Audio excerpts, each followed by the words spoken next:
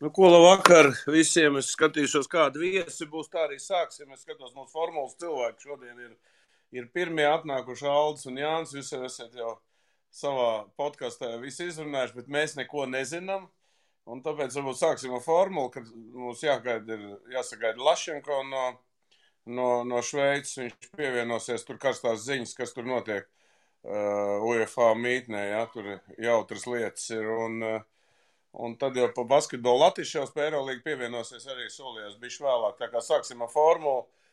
Aldi, nu ko, varbūt tu mums iesāc tādu ievadu runu, kas tad otrajā kārtā notika tāds, pa ko bija vērts sekot formulai vien. Jā, čau visiem, labvakar.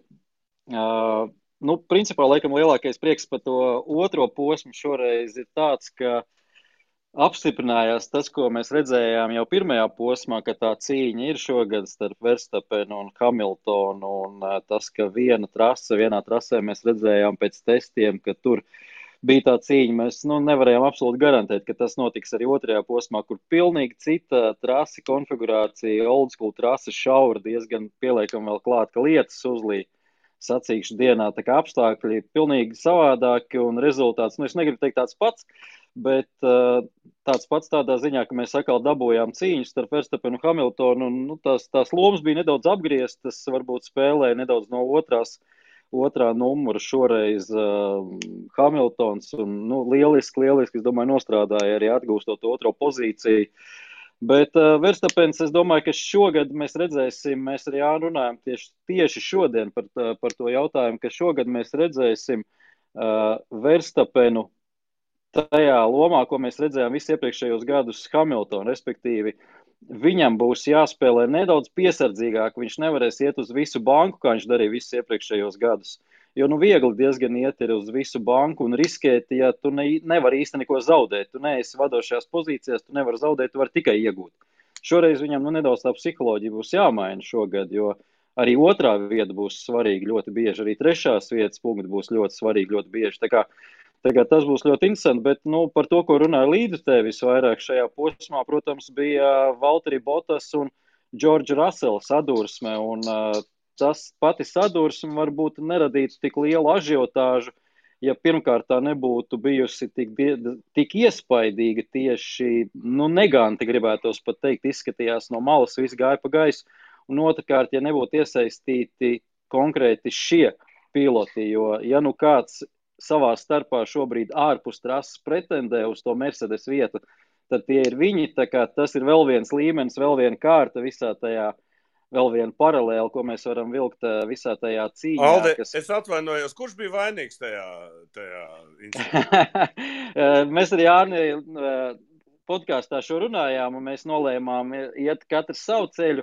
Es teicu, es te savu pusi izstāstīšu. Es teicu, ka tas bija absolūti sacīkšs incidents, bija daudz neveiksmīgu punktu, kas sakritēja visā, bet tomēr nedaudz procentu vainas es noveltu uz George Russellu, un es jau izskaidroju, kāpēc, jo jāņem vērā ir apstākļi, kādos viņš mēģina veikt šo diezgan bīstamo apzīšanas manevru, tātad bija vēl slapja trasi ārpus ideālās trajektorijas, viņam tika dota trases platumā tik daudz vietas, lai būtu vietai automašīnai, un tā reakcija varbūt nebija vajadzīga tik ļoti asa, kā viņš norēģēja uz Valtteri Bottas šo nelielo pabraukšanu pa labi. Tā kā, bet es teiktu, ka tur nevar teikt, ka viens milzīgi vainīgs un otrs nē, bet drīzāk sacīkšs incidents, kurā varbūt Russellam vajadzēja būt nedaudz piesardzīgākam un gudrākam, jo viņam nav jāpierāda Mercedes komandai, ko viņš ir spējīgs. Mēs visi zinām, arī Mercedes boss Toto Wolffs zina, uz ko viņš ir spējīgs. Viņam nav šobrīd tas jāpierāda ar, godīgi sakot, nespējīgo Williams. Bet attiecībā uz Bottas mēs šodien tieši Jāni smējāmies, ka labākais komentārs attiecībā uz Valtteri Bottas bija tas, ka Valtteri Bottas ir vainīgs šajā incidentā tikai tāpēc, ka viņš atradās tajā vietā, kur viņš atradās un vispār atradās cīņā ar Williams. Viņam tur nebija jābūt, viņam bija jābūt priekšā, jāpalīdz Lewisam Hamiltonam pārspēt Max Verstappen. Jāni, man tev jautājums. Es skatījos to sacīkstu un vienu nesapratu tomēr, un es arī dzirdēju lielu kritiku par to, ka Hamiltons izstājās, viņš ir viena apli no līdera Verstappen, tad ir avārija, tad viņam visu atgriež, un viņš gandrīz var vinnēt sacīks. Vispār tik kritizēt tas, kad noteikumi strādā tikai uz Hamiltonu. Iedot savu versiju, zinot, cik to asis parasti ir. Jā, čau visiem. Patiesībā, Hamiltonam, protams, nospīdēja reāli, bet tajā pašā laikā, tas, ka viņš atgūta to apli, tas ir normāli. Tie noteikumi to paredz. To pat paredz tad, kad ir vienkārši drošības mašīna trasē. Arī tad, ja ilgstoši drošības mašīna trasē ir, tad tāpat atpolicējiem atļauj atgūt šo te vienu zaudēto apli, lai varētu atkal restartēt sacīkst. Līdz ar to, viņam reāli nospīdē. Tu neko nevar darīt. Veids parasti labākajiem un kaut kā viņam tā sanāca, bet man pat īsti nav ko pateikt. Viņam vienkārši reāli baigi nospīdēja un te jau bija kaut kur viens komentārs, man liekas, mūsu podkāsta laikā YouTube, vai kaut kur bija komentārs par to, ka varbūt komanda iedeva signālu Bottasam, ka vajag taisīt sarkanos karogus, lai Hamiltonu atlikt apakaļ tur, kur viņam vajag būt. Protams, tas ir tas viss drīzākais nav un nevarētu būt, jo pārāk nopietna tā avārija tur bija un tā, bet tas ir normāli. Arī pie drošības mašīnas ilgstošas arī tad atpolicējiem ļauj šo te apli atgūt. Līdz ar to, cita lieta ir tāda, ka viņam paveicās tik tālu, ka tas nebija tikai drošības mašīna, ka tas bija arī boksi. Līdz ar to boksos to atkal var remontēt automašīnu. Tas nozīmē, ka viņam atkal pa to laiku varēja tur salikt apakaļ visu to, ko viņš tur bija tās ķeskas noplūnījis tajā pirmajā līkumā. Pēc starta, jā, tā kā viņam pilnībā tur saved visu kārtībā, viņš atkal varēja zvetēt. Tas ir, veiksmi tāda, ļoti liela veiksmi, godīgi sakot šoreiz.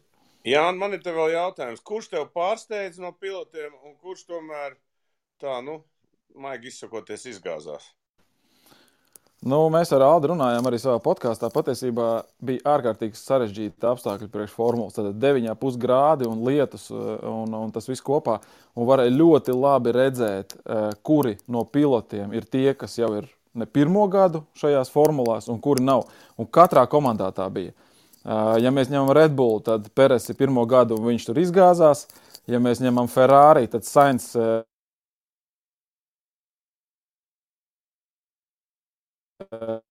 ir pirmo tīvs, kā viņam vajadzētu būt. Es ceru, ka man dzird, man te bija pārtraukums. Un tas visās komandās, respektīvi arī Fetels nevarēja, jo Strolls bija pieredzis jau pie tās formulas plus mīnus, un viņi nevarēja. Tad visi jauniņie, kas bija savās komandās kā jauniņie, viņi visi parādīja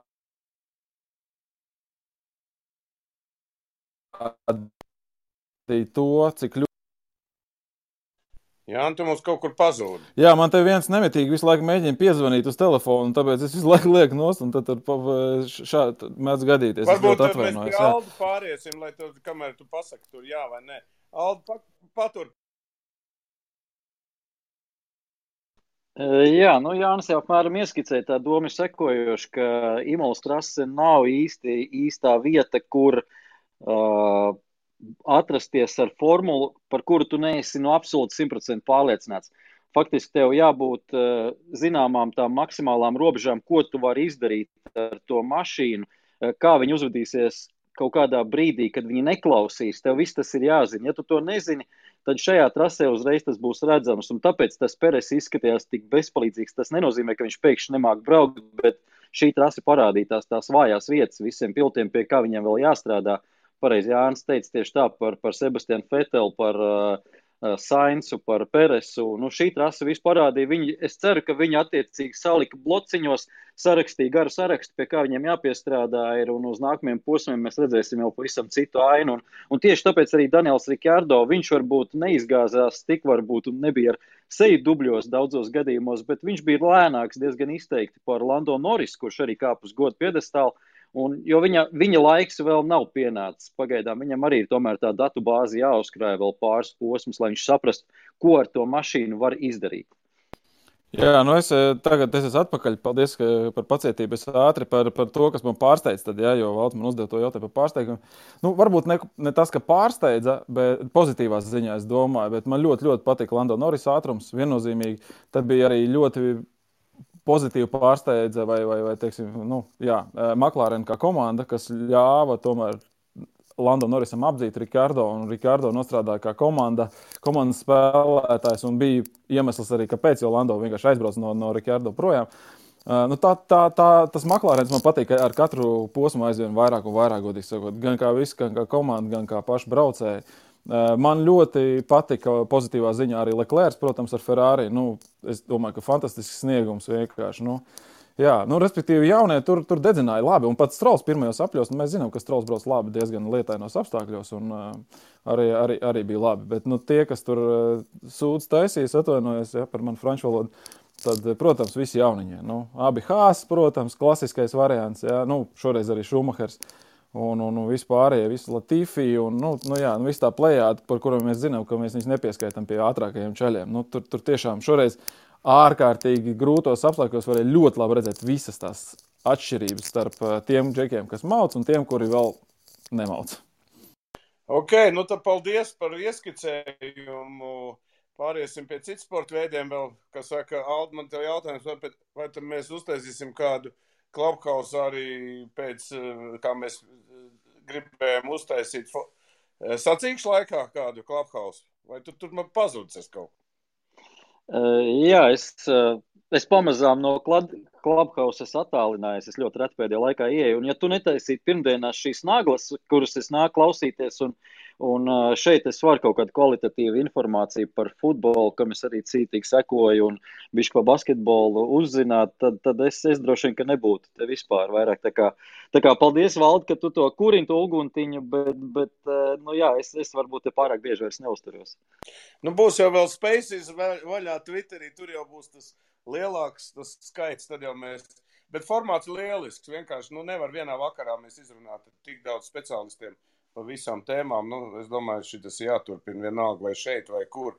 Manuprāt, tas ļoti interesanti. Ko pārējām pie hokeja? Ir Rodrigo, mums ir varonis, kā teikt, pēdējā nedēļu varbūt. Rodrigo, kas ir noticis tev? Iemīlējies vai kas? Vakar visiem, iemīlējies uz kādu laikās. Kas mainījies, es nezinu. Kaut kā, man liekas, vairāk veiksmīgi pastāvēja blakus un sakrita vairāk tās ripas vārtos. Un, kad es atdevu, tad ar komandas biedru metu iekšā. Es domāju, vairāk veiksmi pastāvēja klāt un arī veiksmi savā ziņā jānopelna. Es domāju, ka arī labi spēlē, lai pats personīgi punktus savāktu un pat komanda arī labi spēlē, lai 4-0 sērijā vinētu. Pirms šī playoff bija tāda jums tāda cerība, necerība, ka jūs tik viegli pāriesiet pāri. Vēl neesat pārgājuši, bet tā. Kādas bija prognozes? Protams, ja skatās regulārās sezonas laikā, tad jā, mums bija 3 uzvaras pret viņiem, 1 zaudējums regulārajā ar 1-2. Tik viegli jau mēs, protams, negaidījām, bet es domāju, mēs bijām diezgan pārliecinoši par to, ka mēs varam viņus vinēt un mēs varam viņus apspēlēt un ļoti labi sagatavojāmies. Un mūsu tie bijušie tagadējie treneri galvenais un viens asistents ir tieši no Leksandra. Viņi tur paši spēlējuši un viņi runāja treneriem, ka viņu treneri atzina, ka mēs spēlējām playoff hokeju un bija gatavi viņus nospiest ar savu spēli, kamēr viņi vēl bija tādā regulārās sezonas grafikā. Ulvi, tev ir jautājums, Rodrigo? Es nezinu, vai jautājums, bet es paskatījos to sēriju, īpaši jau tās pirmās 2 spēles, kas bija izbraukumā. Tas, ka pirmajā spēlē viņi, skaitot kopā 2. 3. periodu, 6 metienus ļauj izdarīt tikai pretiniekiem. Tur jau man šķiet, pēc tās pirmās spēles jau bija tāds, principā, es nezinu, mazliet jau skaidrs par to, kas notiks sērijas turpinājumā, bet, ja par jautājumu, tad jāpaprasa Rodrigo nevis par viņu pašu, bet par komandas biedru. Vārdsargu līnija vienmēr ir tāda ļoti svarīga komandām. Enrots jums pēdējā mačā nespēlēja, kāda ir situācija ar viņu? Enrots pēdējo nespēlēja, bet šodien mums bija 3 brīvdienas. Šodien mums bija pirmais treniņš pēc brīvdienām, un viņš uz ledus bija tādā vairāk vieglākā režīmā. Pēc ar viņu runāju, viņš teica, ka viss būs kārtībā un ka rītā jau viņš domā, ka var uz 100% jau kāpt uz ledus. Tur mums viss kārtībā būs. Un pat ja viņš nevar, ka mums otrais vārdsargs ienāca un parādīja, ka mums ir vārdsargu līnija viss kārtībā. Ok, tad pārēsim pie kontinentālās hokeja līgas. Rītā man ir paredzēts watching party ar Gunteru Pastu. Tas jau droši vien tādu insights sāk izstāstīs, kas būs ļoti interesants arī par Rīgas Dinamo tā skaitā. Bet es gribētu Ulvim uzdot jautājumu to, ko Krievu prese, vismaz tie eksperti, dikti to Hartliju nemīl. Un Hartlijs, kā teikt, pirmajā mačā baigi labi, kā teikt, pierādīja to, varbūt iedot tādu prognozi CSKA Avangardam un Hartlī bišķi to arī iespējas, kā viņam tur ir paņemt Gagārina kausu vai nebeidzot. Nu, es domāju, Hartlijam pilnīgi vienalga, kurš viņu mīl, kurš nemīl. Nu, tiem Krievijas ekspertiem viņiem ir tāda tendence savējos pārvērtēt un visus, kas nav savējie, nu, tā teikt, nolikt. Nu, Rodrigo ģimene arī to ļoti labi zina. Tas, kad Arts trenēja Krievijā, tad arī tur vēlās dažāda kritika un, nu, parasti vairāk nepamatota nekā pamatota, bet, nu, jā, tā paskatoties to sēriju, kas bija pirms 2 gadiem, kad arī CSKA Avangards spēlēja finālā, tad toreiz 4-0 CSKA vinēja. Nu, es nezinu, vai Avangarda ir kļuvusi spēcīgāks, bet man šķiet, ka CSKA ir kļuvusi vājāks un, nu, vairāk spēlētāji aizbraukšu uz NHL prom un, nu, Avangarda ir iespējas. Viņi arī tagad paņēma starpsezonā Tolčīnski, kurš tagad ir rezultīvākais spēlētājs paņēma tieši no CSKA, tā ka, nu, varianti ir, bet no otras puses, nu jā, uzvar pirmajā spēlē, bet, nu, drīzāk jau CSKA tur sev mazliet izraka to bedri nekā Avangarda izraka pretiniekiem, tā ka, nu, sērija būs interesanti, skaidrs jau, es domāju, pirms sākuma jau pilnīgi visiem bija tas, ka, nu, 4 spēlēs tur noteikti nekas nebeigsies. Nu, jautājums, cik tās spēles tur būs vajadzīgas, bet, nu, es pirms sērijas liku par favorītiem CSKA droši vien pēc pirmās spēles, nu, savas domas es pagaidām nemainīšu, bet, nu, Omska parādīja to jau pusfinālā pret Aga Bars, nu, tajā sērijā jau visi uzskatīja par favorītiem Aga Bars, nu, viņi apspēlēja viņus un pēdējā spēlē pie tam nevis tādā aizsardzības hokejā, bet tādā atklātā hokejā, līdz ar to, nu, viņi prot spēlēt gan tā, un tas, nu, Hartlija rokraksts ir jūtams, un jā, nu, viņam par tiem ekspertiem, es domāju, pilnīgi nospļauties, ja viņš pacels Stanley kausu, protams, bet Gagārina kausu, tad, nu, tad paskatīsimies, kas viņu kritizēs pēc tam. Šobrīd, nu, 1-0 sērijā ļoti labs sākums, bet, nu, jāskatās, ko rīt, kādas secinājumus būs izdarījuši CSKA, jo, nu, tā pirmā spēle viņiem bija tāda kā pa kalniem un nebija tā pati kvalitatīvākā. Ok, Latvijas izlases, kā saka, šodien jau ir Slovākijā, un par to mēs runāsim nākošajās pirmdienas naglās, bet man ir jautājums, Rodrigo, Rīgas Dinamo ir paņēmuši zviedru vārdsargu, ja nemaldos, Mārstrams vai kā. Ir kaut kāda informācija. Man te lielisks vārdsargs ir paņēmis. Matsons laikam bija Juhans. Nu, jā, Matsons.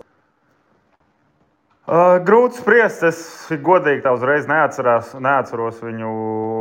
Frolunda ir pēdējos, nu jau cik gadus ir bijusi laba komanda. Tā kā statistika, es ceru, ka atbilst tam, ko viņš rāda laukumā, jo bieži vien var sanākt tā, ka tā vārdsarga statistika ir uzpūsta tikai tāpēc, ka spēlē labi komanda. Un labs piemērs, manuprāt, ir, kā Sergejs Bobrovskis NHL spēlēja Kolumbusā un tā kā viņš spēlē Floridā. Tas atkarībā, kas viņam komandai priekšā notiek. Un, tā kā es baigi daudz neko nevaru pateikt. Man liekas, šosezon bija tur diezgan līdzīgi pēc spēlēm, ka viņiem bija...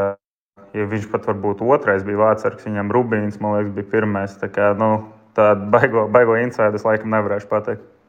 Nu, labi, rītā droši vien Gunters man to pastāstīs uzreiz tālāk. Ok, pa hokeju varbūt iesim cauri, ātri iziesim basketbolu, un tad mums ir saldais ēdiens futbols. Tas, kas notiek futbolā, šobrīd to atstāsim tagad saldam ēdienam. Nu, ko es sāksim ar Eurolīgu, varbūt Oļeks arī mums pievienojies Eurolīgas tiesnesis, un tūlīt sāksies play-off varbūt, un arī Daniels pastāstīs mums par Turcijas, kā gatavojās. Nu, varbūt Oļeg iedod kaut kādu savu raksturojumu, kas notiek Eurolīgā šobrīd. Labvakar visiem. Nu, ko gatavojamies spēlēm? Es jau esmu aizlidojis uz Maskavu, uz pirmo spēli, kas būs trešdien, jo reisu nav. Un tā ir tāda neliela problēma.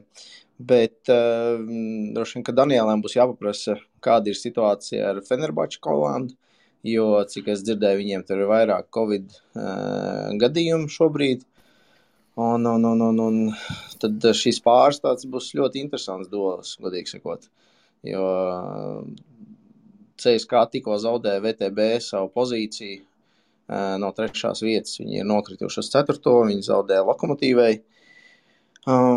Šis pāris būs interesants. Nākošais pāris mums ir Barcelona ar Zenītu, kur ir Paskuāls Čavī Zenīta treneris pret savu bijušo klubu. Tur es domāju, ka viņš parādīs zobus un mēģinās aizķert kādu spēli. Nākošais pāris, ļoti neparedzējams pāris, ir Milāna ar Bayernu. Bayerns jau ir izpildījis vairāk nekā no viņiem ir gaidījuši, bet tagad no viņiem gaida vēl vairāk. Tad 2 itāļu treneri savā starpā cīnīsies. Es domāju, ka tas pāris arī būs ļoti labs. Un FS ar Madrid, tur pavisam būs interesanti. Neskatoties uz to, ka Madridei šobrīd nav tā, ka baigi labi iet, bet, un arī Deks viņiem aizgāja uz NBA, bet tā ir Madrid. Viņi nepadosies un viņi neatdos nevienu centimetru. Viņi ir pierādījuši arī pēdējā spēlē, kad viņiem bija jāuzvar Fenerbahče regulārajā sezonā, lai tiktu play-offos, un tad to viņi izdarīja pārliecinoši. Tā, lielajos vilcienos tā. Pagaid, Oļegam, es uzdošu pēdējo jautājumu attiecībā par mūsēm. Kurš tad reāli Final Fourā un kuram izredzes ir varbūt izcīnīt beidzot kādu Eirolandes čempionu titulu no mūsu basketbola? Barcelona izskatās ļoti labi. Šmits dod savu pienesumu komandai tā diezgan nopietni. Pirms vienas spēles mēs ar viņu aprunājāmies. Man liekas, ka tā bija pret Albu. Es pajautāju, kā ir spēlēt ar Gazoli kopā. Viņš teica, Oļek, viņš treniņu laikā garām vispār nemet. Tas ir ārprāts. Un tad, tā diezgan pozitīva. Bet viņš komandā ir. Viņš cīnās, un es domāju, ka viņš ir viens no tādiem reālākajiem pretendentiem šogad, kas var pretendēt uz Final Four. Tālāk jau redzēs. Ok, tad Daniel pastāst tur no Turcijas puses. 2 turku komandas tomēr, iedod kaut kādu savu redzējumu bišķiņ. Es domāju, ka FS būs favorīti. Kopumā viņi pagājuši bija aizvadījuši, un ja nebūtu Kovics, es domāju, ka viņi uzvarētu titulu. Atamans ļoti motivēts kā treneris, un viņš arī ļoti labā formā, un viņš grib tikt NBA, un es domāju, ka FS būs lielākie favorīti kopā ar Barcelonu.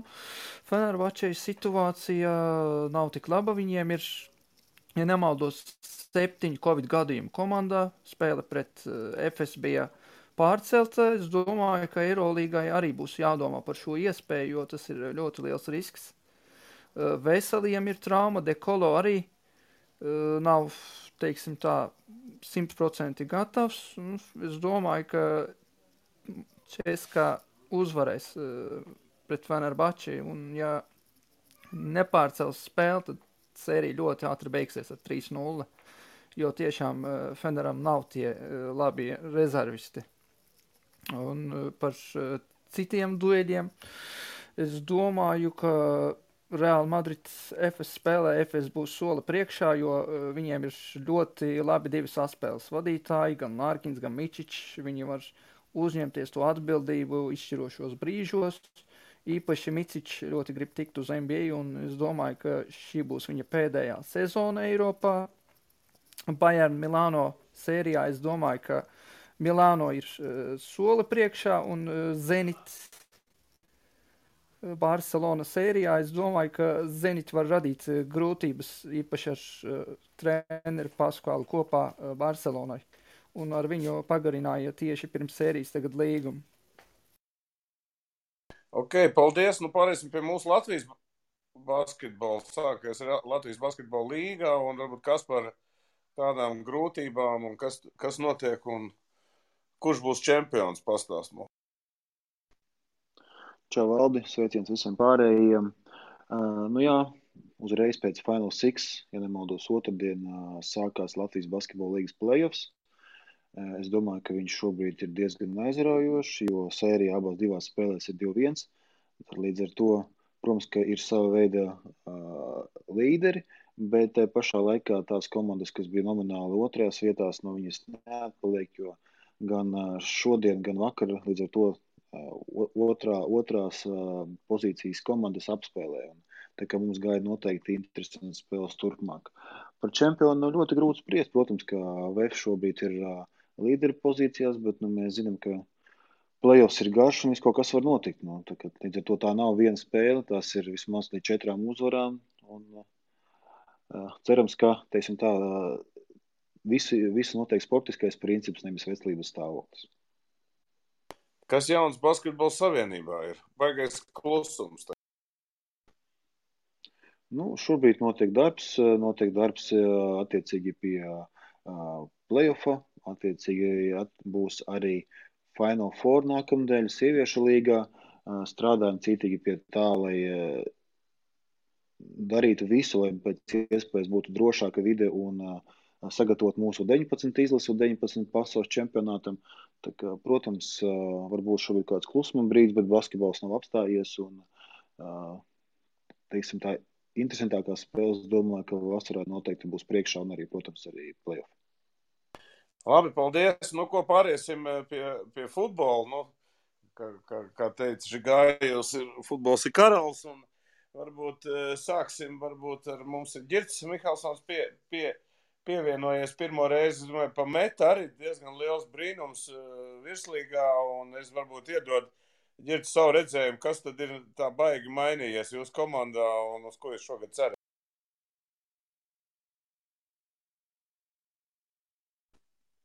Ģirts ir? Es skatos, bet ir pazudis, ok. Labi, mēs pārējām tad, droši vien viņam pazudis ir, pievienosies pazudis skaņa. Māri, sāksim varbūt ar to bišķiņu pa virslīgu un tomēr par to problēmu, kas te saistījās ar to aģenta nošaušanu. Vai ir kaut kādas versijas, vai ko tu esi dzirdējis vispār? Vai tas ir kaut kāda tīra biznesa jautājums, vai tas to kas nopietnāk? Jā, labvakar visiem. Man jau bija žurnālisti jautāja tieši, kā es skatos, vai tas tur ir saistīts ar viņu profesionālo darbību vai nav, Romānu nogalināšanu. Es domāju, ka tieši ar viņu tīri kā futbola aģenta darbību tas noteikti nav saistāms, jo tur, teiksim tā, Latvijas futbolā tik liels naudas negrozās. Nav tie multimiljonu super transferi no klubu uz klubu un cik zina arī ārzemēs spēlējošie, viņam nav neviens, kas tur spēlē kaut kādā top 5 līgās. Tā kā, maz ticams, ka tas ir kaut kā saistīts ar viņu profesionālo darbību. Versijas ir daudz un dažādas, bet to grūti būs komentēt. Un noteikti izmeklētājiem kaut kas vairāk būs zināms, cerams, ka no viņiem arī uzzināsim, kas ir bijis īstenībā. Teiksim, dažs vārds pa virslīgu varbūt, par metu saucamo, tas pārsteigums, ka viņi līderiem ir noņēmuši abiem punktus. Es domāju, kaut kāds, vismaz, ja kāds to būtu pateikt, ja kāds būtu uzlicis, es domāju, viņš būtu miljonārs bijis. Ko tu teiktu par šito? Jā, bet es domāju, tas tieši virslīgi parāda, ka virslīgi paliek spēcīgāk, kad spēles ir neparedzams un kad komanda, kurai līdz spēlēja ar FC Riga un RFS bija 0 punktu, spēja abām, teiksim tā, potenciāli līderu vienībām atņemt punktus. Tāpēc es domāju, ka tas priekš virslīgas ir tikai plus, kad meta spēja spēlēt un ne tikai spēlēt vienlīdzīgi, bet arī atņemt punktus līderiem. Es domāju, tas tikai apsveicam. Tas parāda, ka atkal spēles virslīgā ir neparedzams un pat pēdējā vieta var atņemt līderiem. Punkts. Domāju, ļoti labi. Kopumā priekš līgas proksams man, kā RFS pārstāvjiem, tieši šis pēdējais rezultāts nav nekas labs, bet priekš līgas kopumā, es domāju, tas lieliski. Ok, pāriesim tad, tu Ģirt man dzird, pacel rociņu, es tev ievilkšu iekšā, lai tev... Ģirt pa to virslīgu varbūt nevajag pieslēgt, varbūt varam pa superlīgu pieslēgt. Jā, mēs to iesim, jā. Sāks tos, viņš noteikti. Vadims tik uzrakstīja, ka viņš attuliņ būs klāt. Tāpēc es gaidu Vadim, jo viņš Šveicē ir, jā, un tāpēc ir interesanti zināt, jo tur, kas notiek, tu neesi Māri Šveicē, jā? Nē, es neesmu Šveicē, es tepat uz vietas, tikai cik daudz arī tik sekoju internetu vietnēs un ziņās. Protams, interesanti būs uzzināt. Viņi visu dienu sēž tur un, kā teikt, runā par to. Tā kā būtu interesanti. Tūlīt viņš pieslēgsies. Labi, tad sāksim, Māri, ar to. Vispār, mēs jau esam daudz ar tevim runājuši visās pārēdēs par Superlīgu. Daudz ir smīkņējuši par to, bet redz, tas ir beidzot noticis. Ja? Nu, varbūt kāda situācija šodien, kā tu domā, kā futbola cilvēks, pie kā tas novedīs? Nu, grūti paredzēt. Skaidrs, ka tie lielie klubi noteikti viņi izskatījuši dažādas scenārijas. Man tagad grūti paredzēt, vai viņi izskatījuši arī tādu scenāriju, ka tiešām viņa klubu spēlētājs nepielaidīs pie Eiropas čempionātiem, pie pasaules čempionātiem, ja? Ka viņi nevarēs pārstāvēt savus izlases ne kvalifikācijā, ne fināla turnīros. Vai viņi paredzēja, ka viņus uzreiz izslēgs no vietējiem čempionātiem. Es arī nezinu, vai viņi varēja paredzēt. Lai gan noteikti, ka viņi gatavojas ļoti ilgi šim lēmumam.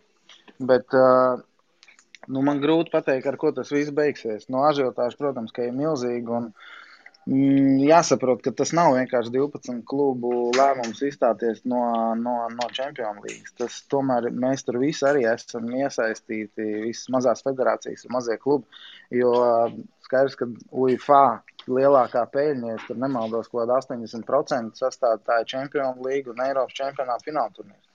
Un no šīs naudas, ko viņi tur nopelna, tā arī tiek dotēta visas federācijas, gan mazās, gan lielās, gan arī mazie klubi. Ja? Un visas tās kvalifikācijas, ko mēs dabūnam Eirokaus naudas, tas nāk tieši no tā, ko viņi nopelna Čempionu līgā. Tad, tas uz mums arī būs ļoti tieši ietekmi, ja tas notiks. Es ļoti ceru, ka beigās viņi kaut kā izrūlēs, un tas nenotiks. Es tagad lasu pēdējā ziņas, ka tur Inter, Milāna, gan Interes, gan Milāna, gan arī... Es nezinu, vai Juventus, bet viņi ir pateikuši, ka viņi nebija domājuši tā, ka viņi nevarēs tomēr piedalīties vietējos čempionātos un ka no vietējiem čempionātiem viņi negrib izstāties.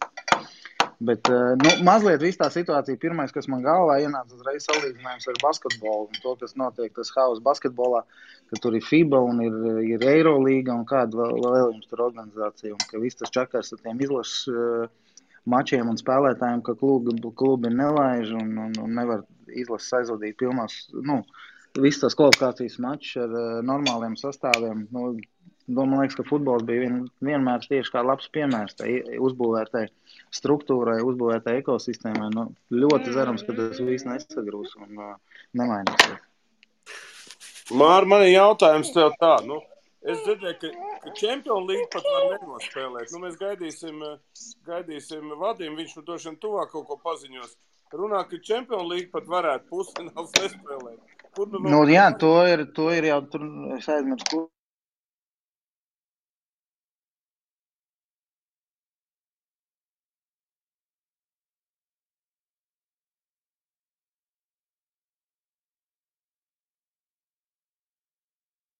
Gan arī sanāk, ka PSG ir uzvarētājs.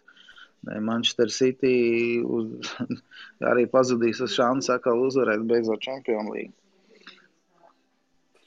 Bet pastāst man lūdzu, vispār, cik reāli tagad viss tas ir? Saprot, cik tālu ir tā Superlīga gatava iet, vai tas ir nopietni, vai tomēr visu to var apstādināt? Vai tas ir tomēr kā tāds, tirgošanās iemesls, lai tagad varētu vairāk iztirgot kaut ko? Es ļoti ceru, ka tas ir kaut kāds tirgošanas iemesls. Skaidrs, ka viņi parāda to, ka viņi ir gatavi un viņi to gatavs darāt. Bet kā ir īstenībā, grūti pateikt. Es ļoti ceru, ka tas nenotiks. Jo notika jau tirgošanās, tagad it kā vajadzēja, ja? Pirmkārt, tagad UEFA pieņēma jaunu to Čempionu līgas formātu, kuram ir jāsaka no 24. gada, ja? Un tur ir izmaiņas. Un tur jau it kā ir vairāk bonusi tieši top klubiem. Bet arī pret šo sistēmu bija ļoti daudz, kas protestēja. Un ir tāds European League Association, kur sastāv tā kā visas vadošās Eiropas līgas un tajā esošie klubi, un viņi arī bija pat pret šo sistēmu. Tāpēc UEFA viņi tā kā neapstiprināja, jo bija daudz pretinieku arī tai sistēmai, kur teica, ka neko vispār nevajag mainīt. Un tad bija šī saujiņa ar teiksim, tiem oligarhiem vai top klubiem, kuri atkal gribēja vēl vairāk naudu un kuri tad ģenerēja to ideju par to Superlīgu. Un es domāju, tā ideja jau kaut ko vidēji gaisā ilgi, jau es nezinu, kāds gadus 10 laikam. Nu, es domāju, ka tas Covid un kaut kāda šī krīze, kas ir skārus visus, skaidrs, ka visvairāk ir situs pa tiem top klubiem ar lielajiem budžetiem. Un skaidrs, ka viss tagad pēdējais gads viņi spēlē bez skatītājiem, kas ir ļoti liela sastāvdaļa viņu budžetos. Un, varētu teikt, tas Covid ir bijis tāda kataklizma, lai šī Superlīga ātrāk startē. Redzēsim. Es ļoti ceru, ka tas beigsies, kā tu saki, ka tas būs kaut kāds tirgus, ka viņi vairāk varbūt kaut ko izkaulēs no UEFA, kaut kādas lielākas tos bonus, to procentu, lai tās televīzijas naudas un reklāmas naudas vairāk paliek tiem top klubiem. Beigās tomēr vienosies un paliks viss te UEFA un zem Champions Leagues logo. Es ļoti ceru, ka tā būs. Mums ir pieslēdzies Vadims. Vadim, kāds laiks Šveicē stāsti, lūdzu, visi mēs gaidām ar nepacietību. Sveiks, Valdi. Ir dzirdams, jā? Dzirdam labi, dzirdam. Jā, super. Jā, mēs tikai bija tikšanās arī ar UEFA prezidentu. Viņš man pastāstīja par šodienās varbūt visaktuālo tēmu par Superlīgu, jā, un pateica, ka, jā, diemžēl nesi apmierināts ar to Anielu uzvedību, tas Juventus prezidentu, par to, ka viņš it kā bija tur valdē un tajā laikā runāja arī ar superklubiem par to Superlīgu izveidošanu, ja, un šodien mēs redzam to reakciju, ka viņš pamēta savu amātu UEFA valdē, bet tomēr es redzu, ka ir pārliecība, ka tas nekas neizdosies un tie klubi, es domāju, ka, protams, iespējams būs kaut kādi sodi viņam, bet es domāju, ka nekas neizdosies viņam izveidot no tā divos vārdos. Champions League notiks vai runā, kad to var arī apstādināt?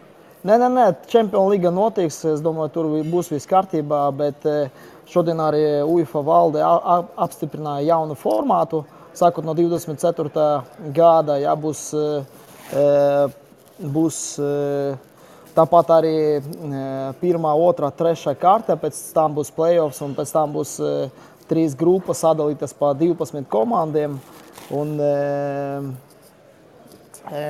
būs interesantāk, jo nebūs tāda varianta, ka bija iepriekš, ka grupa ir 4 komandas un pēc 2 kārtiem, 3, 4 kārtiem jau viss ir redzams, ka ir 2 līderi un atlikuši, jā, tāpēc šeit ir tāds interesanta sistēma. Cerams, ka tā ideja viņa būs interesanta un pēc tās sistēmas tie klubi arī var nopelnīt gan naudu, gan arī dabūt vairāk intereses un būs interesantāk.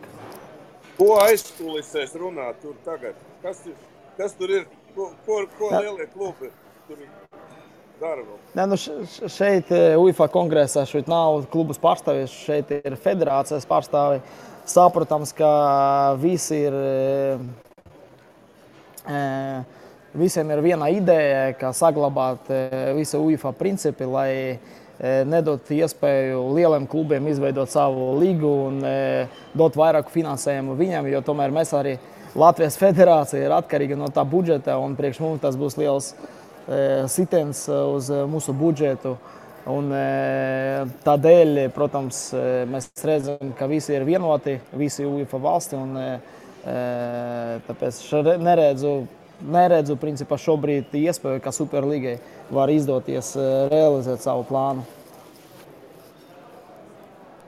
Tad tu esi optimistisks, kad Superlīga izgāzīsies, jā?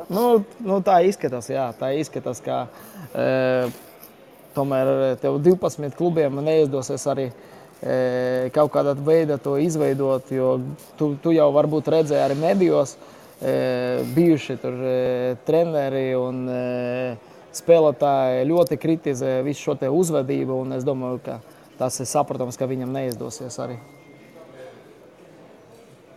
Man ir jautājums tev attiecībā par Noā, kamēr tu esi. Kāda situācija ar to klubu būs un kā jūs domājat izpilturēties no tās visas lietas? Šobrīd mums vajag respektēt kāds lēmumu. Kāds lēmums bija tāds, lai uz laiku iedot viņam virslīgas licenzē. Un tas principā es arī runāju ar UEFA pārstāvis, viņam ir tāds bišķiņš tāds nav saprotams lēmums, kā viņi vispār neredzētu šo situāciju un lēmumu pieņem to, tā teikt, laika lēmumu, iedot viņam to licenzi. Ja? Bet mēs uzskatām, ka stipra pozīcijā, bet redzam, kā izdosies vai neizdosies viņam. Ja? Bet, kur jūs nokļūdieties, kad nonāca situācija tādā? Es neteikšu, ka mēs esam nokļūdējumies, jo tur no komandai tur pēc būtības daudz lietas vajag sakārtot, un vismaz varu tev vienu lietu pateikt, ka viņam jāsamaksā 7,000 Ilūgstes akadēmija par pagājušo gadu, un viņi to neizdarīja. Tas bija viens no licences kriterijiem, kas vajag izpildīt, bet viņi to neizpildījuši. Ja? Un tāpēc mēs esam arī bišķiņ tāds neapmierināti ar šo lēmumu, bet visiem ir tiesības cīnīties par savu patiesību, un tāpēc kasa lēmums viņš nav apspriedāms, bet tomēr mums jārespektē viņu. Labi, paldies, Vadim. Turpin strādāt. Es Mārim uzdošu jautājumu. Jā. Māri, par Noā, kā jūs domājat vispār, ka tā komanda pieslēgsies? Es pirmo reizi kaut kā tādu vispār redzu gadījumu. Nu, tu domā, ko tieši, kā viņi pieslēgsies? Nu, jā, bet es kaut kad neesmu dzirdējis, ka kaut kāda komanda čempionu vidū pieslēgsies. Nu, es arī neko tādu neesmu dzirdējis un nezinu, it kā saka, ka kaut kur kāds tā ir gadījies un ir bijis jau tāds piemērs, bet es neesmu dzirdējis tādu variantu un grūti pateikt. Kā tas dzīvē izskatīsies, jo tikai saprotu, tur Noā visu šo laiku laikam bija trenējušies, bet bija trenējušies, tik man teiks, 8 cilvēku sastāvā, kur viņi dabūs tagad vispār spēlētājs, ko viņi pieteiks, kā viņi komplektēsies.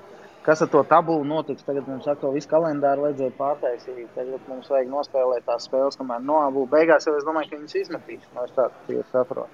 Tad atkal viss tās spēles būs pa tukšo un viņi neskaitīsies. Nezinu.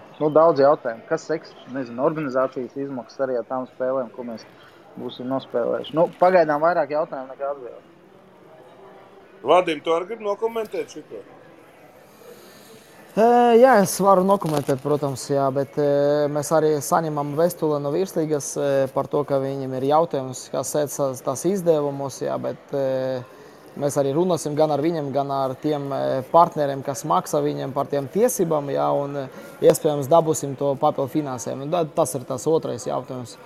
Bet saprotam, ka mums tomēr jādomā arī par nākotnē. Pagaidām nav saprotams arī ir jautājums tur Ventspils kluba jautājumā, un tur arī ir dzirdams kaut kāds baumas par to, ka ar klubu varētu būt kaut kāda problēmas, bet tas nozīmē, ka mēs varam vispār astāties ar 7 klubam virslīgai, kas, protams, reputācija nav laba, jā, bet iespējams tas ir arī finansējuma jautājums. Ventspils tagad palikuši bez UEFA finansējuma, jā, un viņam var būt grūti sekt visas tās izdevumus, kas ir klubām. Labi, paldies, Vadim. Ieslēdz to mikrofonu, lai mēs tā skaņas nedzirdam. Jā. Jā, labi, paldies tev. Jā. Čau. Visam sveicams vēlreiz. Jā, tātad man ir lūgums tie, kas grib pieteikties sarunām, uzspiediet tos saucamās rociņas, kas grib izteikties par visām šitām lietām, gan par superlīgām, gan par vispārējiem jautājumiem, ko esam runājuši. Droši saku, es ģirtu nevaru nekādīgi dabūt augšā, es nezinu, varbūt kāds var palīdzēt. Man neuzrādās tās rokas, nezinu. Paceliet kāds roka, kas grib, varbūt, kas te mums ir apakšā, pasties kāda brigāda, te ir Andrejs mums ir, un daudz cilvēku. Paceliet kāds roka, lai es varu kādu uzvilkt augšā, es nezinu, man nerāda vai kas. Nevar, nezinu. Valdi, tu neesi administrators Jānis, es kā ticis pie zaļā. Jāni, skaidrs. Jāni, tu pirmais ienāc iekš. Jā, tāpēc es domāju, kāpēc es ģirtu nedabūju. Jāni, tu dzirdi mani? Man izvākties ārā vai kaut kā? Nē, tu man ieliec arī pa administratoru. Ok, es tad pamēģināšu. Jā, tur tā problēma. Es domāju, kāpēc man visi, tāpēc, ka tu pirmais te iegāji iekšā, tagad es sapratu, jā. Tev zaļā podziņa ir, jā. Tu man tikai ātri pasaki, kā to izdarīt. Nezinu. Nu, tad tu vari ģirtu uzcelt augšā, kas grib, ja ceļ rociņas. Ja tev parādās, tad laid viņus iekšā viss. Varēs izdarīt to? Jā, tev tagad jāstrādā kā Ģirts asistentam ir būs iekšā. Valdim. Oi, nu tad beidzot. Piedod, Ģirt, ka Halo. tā sanāca. Halo. Ģirt, lūdzu nokomentē tad visu to, ko mēs pa futbolu, gan pa NOA, gan pa aģentu, gan pa Superlīgu. Tev vienmēr ir viedoklis, mēs klausamies. Labvakar visiem, var dzirdēt, ja? Jā, ļoti labi, jā. Nu, es teikšu tā, ka tas Superlīgas viss ažiotāža sakrit savā ziņā ar vakardienas mums interesanto neizšķirt, ja? Un tad, kad norimās mums tur tās pozitīvās emocijas mūsu pusē, tad izdevās arī pieslēgties tās Superlīgas UEFA paziņojumam. Bet es teikšu tā, ka priekš manis īsti tas nav nemaz pārsteigums, jo tomēr es teikšu tā, ka šī te cīņa politiskā un savu veidu varbūt tas komunikācijas atšķirības starp superklubiem un pašu UEFA, nu, viņa tomēr jau grūst diezgan ilgu laiku, un es teikšu tā, ka es tādā miniatūras versijā to varētu salīdzināt arī Latvijas futbola virslīga ar Latvijas futbola federāciju, jo, nu, tomēr vienam otru ir jārespektē, un man šķiet, ka tomēr UEFA jau gadiem ilgi, tāpat kā Latvijas olimpiskā, varbūt tās komiteja kopā ar starptautisko olimpisko komiteju, ja, tad, nu, tomēr tur tādu, kā sacīt, nedaudz monopolu un diktē, kā tad tagad visam būtu vai nebūtu. Ja, nu, nevienreiz pasaulē jau paceļās jautājums, vai vispār šīs te olimpiskās spēles no olimpisko spēļu rīkotāju puses būtu tā kā vienīgais organizators, varbūt kādam citam to sākt jau organizēt. Ja? Mēs, man liekas, tādās tomēr vēstures faktos tā vēsturiski turamies tajā visā iekšā, un man šķiet, ka agro vēl tomēr būs izmaiņas, ka tāds UEFA varētu arī tādā izskatā, kā līdz šim bijis, varētu arī nebūt. Nu, protams, ka daudz runā par tradīcijām un saka, ka futbols tagad ir komercializējies, tagad tur atnāk jaunie īpašnieki, bet, nu, būsim realisti. Tomēr viņi lielu naudu arī iegulda futbolā, ja? Un kāpēc, lai viņi nepretendētu tomēr uz nedaudz lielāku kumos, ja? Protams, ka mums arī šeit, kā Latvijā, mums tas ir izdevīgi, lai paliek šī te UEFA sistēma, ja? Jo citādāk mums tur nogriezīs vispār. Bet nu, kaut kādā veidā jāatrod balanss, jo pretējā gadījumā, nu, es domāju, ka tās pozīcijas šobrīd ir diezgan skaļi izteikts, ja, ka viņiem pa lielam ir vienalga uz lokālo līgu bez mazvai, ja. Nu, ko mēs kolēģi starpā runājam, nu, tomēr spēles notiek ar tiesnešiem, kur dabūs tiesneši, jo šobrīd visi tiesneši iet caur UEFA, ja. Tas nozīmē to, ka, nu, tomēr būs tāpat kā UEFA savā laikā pārpirka arī televīziju, tad varbūt šī te Superlīga tad mēģinās pārpirkt visus tiesnešus, ja? Un izveidot savu struktūru. Tā kā tas nu, basketbolā jau ir tā. Nu, jā, nu, līdzīgi arī izskatās, ka šeit kaut kas varētu tā būt. Nu, kādi tie spēki samēri būs? Nu, es teikšu tā, ka, nu, es nevaru pateikt šodien nevienu tādu viennozīmīgu frāzi, ka nekas Superlīgai nesanāks. Es tā nevarētu pateikt, ja, jo tomēr tā ažiotāža starp šīm te, ja šīs te līgas un lielie klubi ir atraduši savus kopsaucējus, tad tur viņi arī ir aprēķinājuši visus savus riskus, ja. Tā kā šobrīd nedaudz pāragri teikt, iespējams, ka mēs nezinām visu informāciju, kāda ir, jo nu, nepavelti sauc bieži vien iepriekšējos gadus atpakaļ ar Platini un Blatter, kas bija FIFA un UEFA, ja, ka tā ir FIFA mafija vai UEFA mafija, ja. Tā kā es domāju, ka varētu būt arī pienācis brīdis, ka ir aizsēdējušies cilvēki, ja. Nu, ļoti labi jautājumi, piedod, ja es to paturpināšu, ja. Tā ir ļoti labs jautājums. Es vienmēr teicu, ka federācijas nevar organizēt čempionāts, ka tās NBA, iedomājies, ka NBA rīkot tagad federācija, Amerikāņu basketbola federācija. Ja, tāpat rīkos šobrīd UEFA vai visas federācijas rīko. Manuprāt, kad kaut kādām pārmaiņām bija jābūt, jo nevar spēlēt 200 miljonu cilvēks pret to, kas saņem 1000 mēnesī. Kaut kā tas nav. Vismaz šis jautājums ir jāatrisina. Nezinu. Manuprāt, futbolā ir pienākuši ļoti nopietnu laiku, Un kā tā reforma notiks, manuprāt, tas baigi interesanti. Nu, būs interesanti paskatīties, jā, viennozīmīgi. Nu, un par tiem pārējiem jautājumiem runājot, kas attiecās uz NOA, tad, tas ir tāds, ja man šobrīd jāpasaka, es neesmu NOA fans, un es arī droši vien, ka federācijas pusē līdz galam nevar būt, jo es kā sacīt, gribu tomēr no klubu puses pietiekoši sakarīgi un plānveidīgi čempionāti. Ja? Mēs virslīgā bijām gatavojušies 9 klubu turnīram. Tas, ka notiek pārmaiņas klubu vadībā klubam. Šobrīd, pieņemsim, kopīgi valodu neatrod Ventspilī arī Šišhānovs pateicis, ka viņš vairs nefinansēs. Ja, lai pārējie investori tad nāk un dara. Tad mums principā šobrīd pēc arī Futbola federācijas loģikas būtu jāatņem licences arī Ventspilī. Jo viņi šobrīd galvenais sponsors, tāpat kā NOA armēņi, tagad Ventspilī Šišhānovs ir nolicis no finansēšanas. Un ko tad mēs tagad darīsim? Viņiem pa gaitā vienkārši atņemsim licenci, tāpēc, ka viņš izgāja kā sacīt, licencēšana vienu sponsoru, un pēc tam mēs vienkārši sponsors mainījās un noņemam viņus no trases. Tā taču nevar būt. Ja? Un es teikšu tā, ka tā tomēr savā veidā bija kļūda, ka noņemt viņus uzreiz nebija pamats, to piešķirto licenci anulēt. Ja? Viņai tomēr bija jāsāk čempionāts, un tad laika gaitā, protams, es saprotu arī Futbola federācijas pozīciju, ka teica, pēc tam jau būs ļoti grūti, bet tagad sanāca tā, ka ir jāatjauno, un vēl lielāks bardaks ir radies. Ja? Tāpēc šī situācija ir tāda, ka 50/50, ja? Jo šobrīd sanāk tā, ka NOA ir iesūdzējis arī visus pārējos klubus, ne tikai Futbola federācija, kasā. Tad tev būs jāmaksā tagad viņi.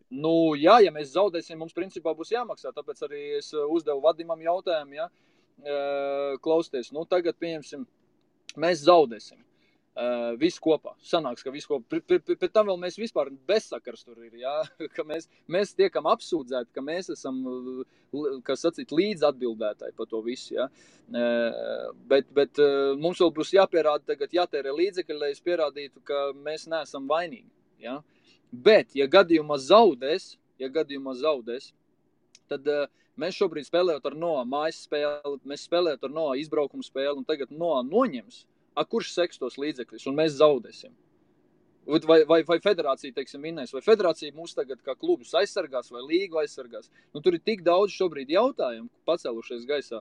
Ne federācija mums var atbildēt, ne kādu juristu var atbildēt. Mums to šobrīd jāsēž apmēram tā. Mēs uzrakstījām visu klubi līdzvērtīgas vēstules, ka mēs saprotam to lietu, bet mēs iebilstam pret mūsu apsūdzību, ka mēs principā neesam vainīgi tur, ja, nekādā veidā. Un mums šobrīd, kā sacīt, jātērē līdzekļi, kurus noteikti mums diez vai kāds atgriezīs, ja arī NOA tiks noņemts.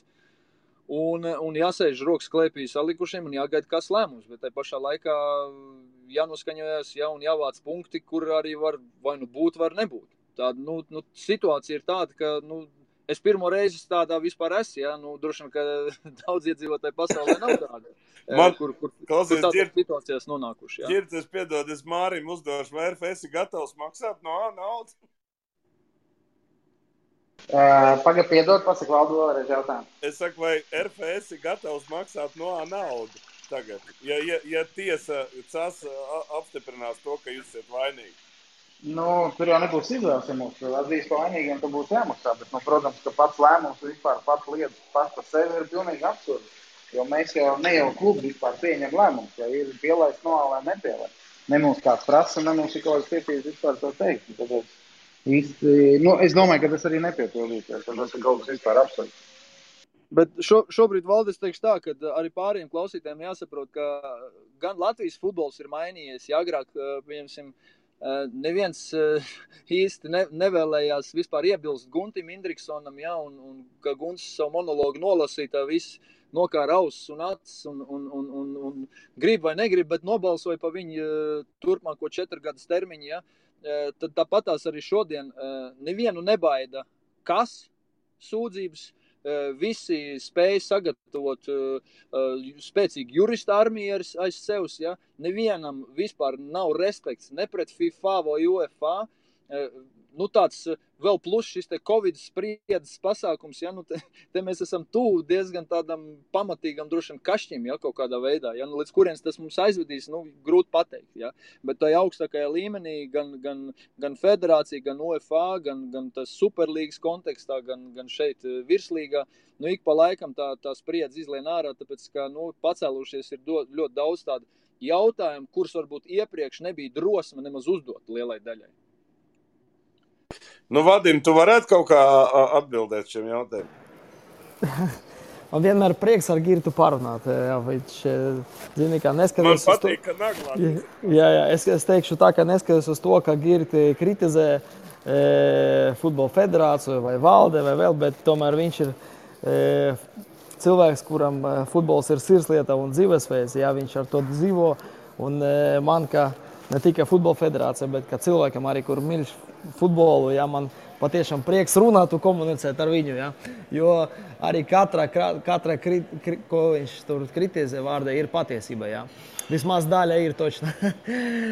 Tad pirmkārt es pateikšu, ka visiem klubiem bija no kas arī aizsūtīta vēstulē par to, ka vai viņi ir pret vai par to, ja, ir klubi, piemēram, Ventspils un Spartaks, ka mēs zinām, viņi piekrituši tam ātram lēmumam, ja, un visi pārējie atturās, viņi neko nesi uzrakstījuši, ka es saprotu, federācijā mēs neatbalstījām to, un mēs bijām pret, bet kas pieņem tomēr lēmumu, pieņem to laika lēmumu, ja, bet šobrīd tā mēs konsultējamies ar mūsiem advokātiem. Nu, principā nestāv jautājums par to, ka to finansējumu var sadalīt starp visiem virslīgas klubiem. Tam principā tas ies tikai uz federāciju, ja kaut kas notiks tāds. Ja.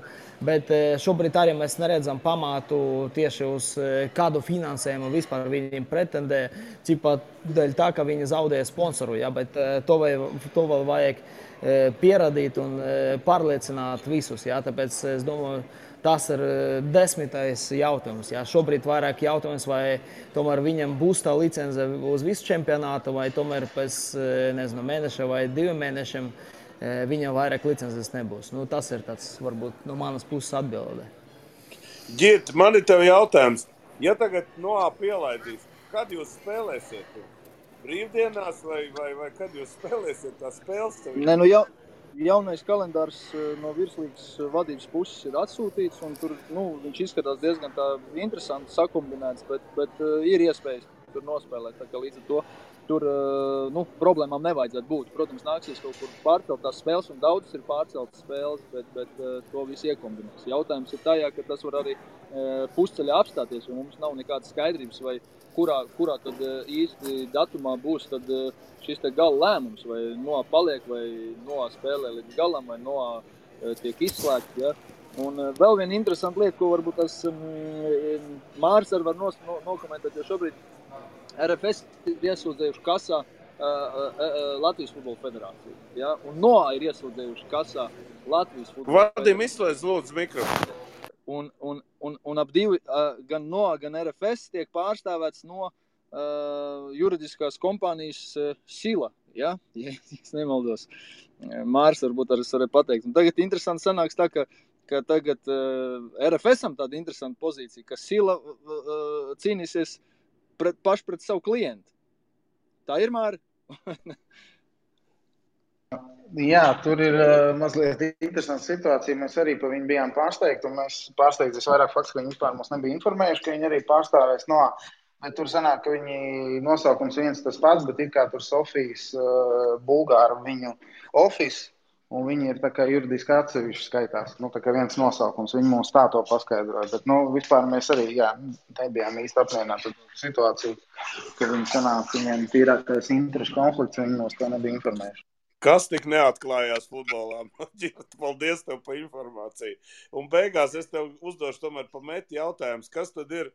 Tu biji cerējis, ka jūs noņemsiet 2 līderu komandām punktus nost. Gan jūs jau vienu uzvarējāt, nu vienu jūs izvilkāt. Labi, es atslēdzos, man jāiet gulēt. Var man dzirdēt? Māris labs, jā. Halo? Jā, Var jā, dzirdēt, varam ja? dzirdēt, Jā. varam. Nē, nu katrā gadījumā, protams, interesanti, un es teikšu tā, ka ļoti, ļoti, manuprāt,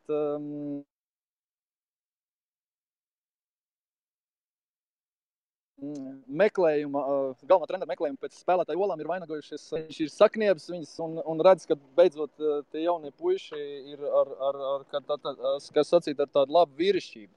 Un man, protams, varbūt netik daudz, ja, nu, mēs, protams, priecājamies par tiem punktiem, un man patīk, ka mēs varam nosvinēt visu kopā tos punktus. Mēs joprojām ilgamies pēc pirmās šīs sezonas uzvaras, bet tai pašā laikā man ļoti, ļoti patīk, ka šis izvēlētais mūsu ceļš spēlēt ar ļoti gados jauniem latviešu spēlētājiem tomēr savā veidā pierāda, ka mēs varam. Un man gribētos vilkt paralēlis, ka vienu dienu varētu būt arī pienākt tā diena, ka mēs saprotam, ka Latvijas izlase arī var. Varbūt ar daļu no šiem te puišiem, kas šobrīd tiešām sitās ar tik daudz leģionāriem, gan Rīgas, gan RFS sastāvos, viņi gūs labu pieredzi.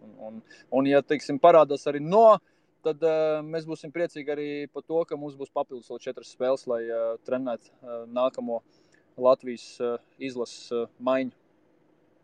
Nu, liels paldies visiem, un tev, Ģirt, novēlam metu tiešām panākums, jo tiešām virslīgi šobrīd bišķi pārsteidz tādā labā nozīmē, un paldies visiem, kuri atrada laiku un pakomentēja šīs nedēļas karstākās naglas, un tiekamies jau nākošu nedēļu, un tur jau būs pavisam citas tēmas, tā kā paldies un visiem labu vakaru.